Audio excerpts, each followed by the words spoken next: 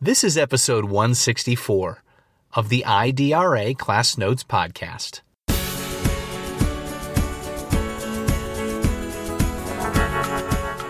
The success of the kids depended on all of us, not just on the teacher or not just on the kid coming in, making sure that they came for tutoring.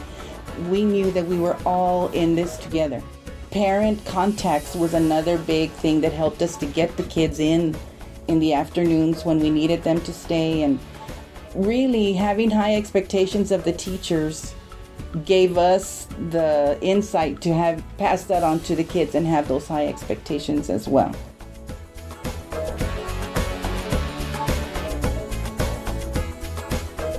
I'm Milka Aviles, and today I'm here with Ms. Judy Urdiales, former teacher who worked under my leadership when I was a principal in an inner city school in West San Antonio. Ms. Urdiales, can you please tell us a little bit about the student population and the school as a whole? The school is located in a low socioeconomic area of the district that we worked in. In fact, I grew up there, so I was very familiar with the surroundings and the type of students that would be there. Of course, things had changed quite a bit from the time I was a child, and it's a challenging area to work in and to be a leader in. So we know there's a great need to transform many underperforming schools with intervention, practices, and policies that need to create conditions of success for all students. And we need to ensure that there are efforts of sustainability so that we can increase academic performance. But this has been challenging for many educators today. Now, I know that we tried different things to really transform the school. Mm-hmm. And like you just said, change the mindset of the students and build a culture of success. Can you explain how did we build that school culture and climate for our students? Well, it all started at the beginning of the day. As a principal, you would meet each child at the door. You shook their hand as they walked in. That gave the teachers, watching you do that, gave the teachers motivation to understand that we needed to learn the whole child. We got to learn not only what the child was like, but what the family was like, the type of environment they were coming from. You encouraged us to build relationships with the students, and that, I firmly believe, was a big part of the success that we had. The fact that you as a leader modeled for us, remembering that what it was like to be a teacher, and that gave the teachers the ability to see students in a different light. It wasn't just your kid walking into your classroom, you give them the lesson and then they walk out. We really got to know the students and the families because of your encouragement toward the kids. I know that the culture from that shake of a hand telling the kids you are the best set the bar mm-hmm. for the high expectations mm-hmm. because I said if you're the best, you show me your best behavior, you show me the best work. Mm-hmm. So that's one of the things that together mm-hmm. as a collaborative faculty we try to build on. And then the learning environment in terms of planning. Explain how it was structured the school to where that took place on a daily basis. We were very fortunate that we were put in teams, and the schedule was built around the team. We all had the same students. They all traveled from one class to the other. We had a period where we would have team meetings. We would sit and discuss the students, discuss not only their grades and their behavior, but how they were doing on practice tests that they had to take, because of course they had a lot of testing that it's just reality mm-hmm. in Texas. But we were able to, okay, this is not working for me in my classroom with this child's behavior. How are they behaving for you and not for me? And then we would give each other tips. We would pull the students in, have group team meetings with them. We kept a team binder where we tracked every student. We made phone calls home. Most of the time we didn't have to give any type of a behavioral referral because we would handle everything within the team. The administrators knew by the time we sent the student to them, we had already exhausted everything, on a checklist that we had. So that structure within the team, it became a family right there, just within the team. And then they had the bigger family, where they would go to electives, and the elective teachers would have input as well. But your visibility in the hallways, the administration always was visible. The teachers were always at the door to greet the students. Just the way you greeted them in the morning, we would greet them. So that structure of having a team, and then there were different teams, and then the team leaders would also meet. It really built rapport with the kids. It built culture where high expectations it was just the norm. Mm-hmm. Now, I know in the collaborative planning, also during the team meetings, you have representation from English language arts, science, social studies, math, and reading. So we had all core components there. And I know that one of the things that I wanted you always to focus on was on instruction. Mm-hmm. How could we link the lessons? Even if I was a science teacher, I could still do writing, and I could still do main ideas. How did that work out? Like, for example, if the math teacher saw that some students needed a concept that, they were weak on, we would discuss it, and then through reading or through language arts, we would present them with something that would build on what the math teacher was trying to accomplish in the classroom. A lot of the things that we tried to do was to make the learning relevant to the kids. Talking about something that I learned when I was a child is not relevant to kids today. So we really strove to make everything that we presented to the kids something that they could understand and make the concepts easier for them to grasp.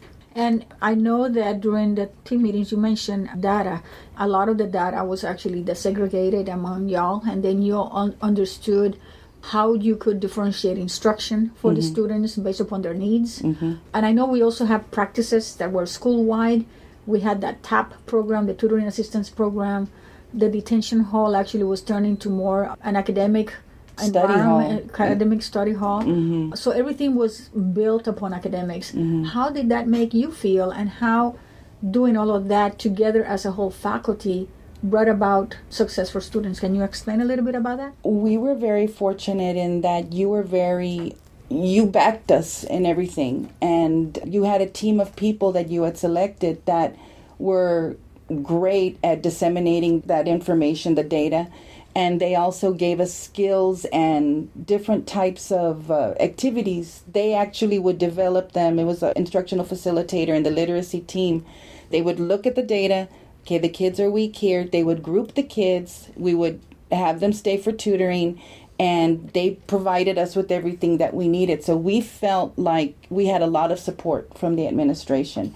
And in turn, the fact that we didn't have to sit and plan for that gave us time to actually really work with the kids and do one-on-one, very small group activities. And I really firmly believe that was a lot of why the kids were so successful those years, because they got a lot of personalized attention, and it was personalized on the data that was collected. It was really a no-fault type of thing for the teacher, because okay, this is what was shown in the data, and this is the activity that I've been giving, and it would always went hand in hand. It was perfect. So all from the activities that were planned by the instructional facilitator and the literacy teachers actually was kind of like professional development for the teachers as well, because you were learning as you were implementing those. And then we were always welcome to use all of it during our class too. So the kids really got a double and triple dose of it, because we also had an enrichment time where we could conference with the kids and let them know, okay, this is something that, we need to work on together. And it was always working on it together, never putting it all on the kids, never putting it all on the teachers. The administrator made sure that we knew that we were all in this together. The success of the kids depended on all of us, not just on, the teacher, or not just on the kid coming in, making sure that they came for tutoring. Parent contacts was another big thing that helped us to get the kids in the afternoons when we needed them to stay. And really having high expectations of the teachers gave us the insight to have, pass that on to the kids and have those high expectations as well. And as leaders, it is important for us to always be visible in your classrooms. I know that was something that you couldn't find me in the office because I was always in the classrooms. And I always mentioned that I would actually focus on what the kids were doing, because if the kids were being successful, of course the teacher was being successful. So the support systems that were put in place were always having the kid in mind, and all the decisions that we made in the school were all based upon what was best for kids. Yes. But in the same token, always keeping in mind the teachers, because we had to, as administrators, we had to champion for the teachers as well as for the parents.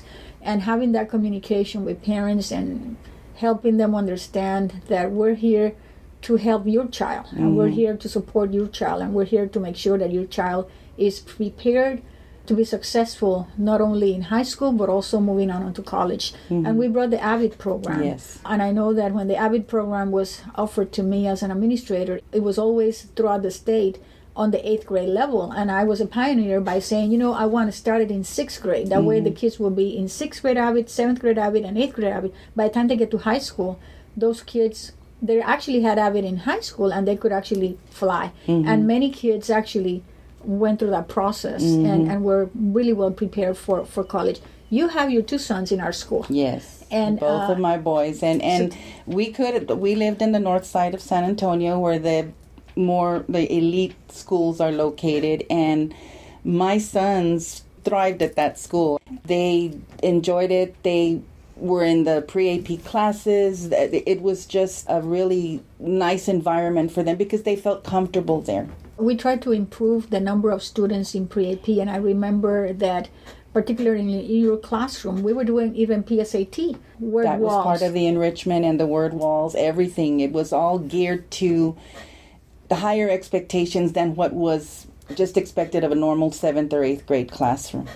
So we did have a lot of infrastructures, a lot of support systems. We always did a lot of data-driven decision-making. Yes. Professional development was also available for the teachers. We model, including myself, because I actually sometimes took care of classes, as well as the instructional facilitator and the literacy teachers. And you encouraged us to mentor the newer teachers as well. That was another big thing, that mentoring really helped too. Yes, and developing master teachers and developing the leadership, not only at the administrative level, but developing leadership within the whole school. I know the custodians were always involved as well. We try to involve everybody. Everyone. If the librarian, everyone was a team, and we all knew that we were part of the ultimate success of our students, and we worked together very well.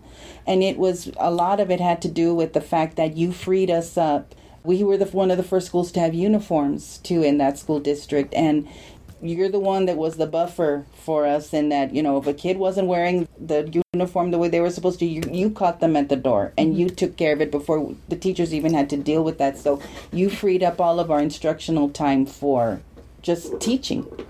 So during this transformation process and turning around the school, we really built the conditions that supported student learning, student achievement, and of course, at the end, the scores of the students showed it. Oh, yeah. And a lot of kids actually have moved on. I have seen them. They went on to college. Your 2 sons went on to college, and many kids have gone on to college. I still remember your face beaming as you walked into the teacher's lounge and put the scores. You had gone to the main office and gotten the scores, and she had a smile on her face, and she wrote them all. And we were all anticipating, because everybody said, Miss Aviles went to the main office. So a lot of us that were on our conference period at that time, we waited in there for her, and she walked in and she put those scores. We were so happy because we knew we had worked together to achieve that. So it was great celebration. Thank you very much for your time and for sharing and validating the work that we did together. My pleasure.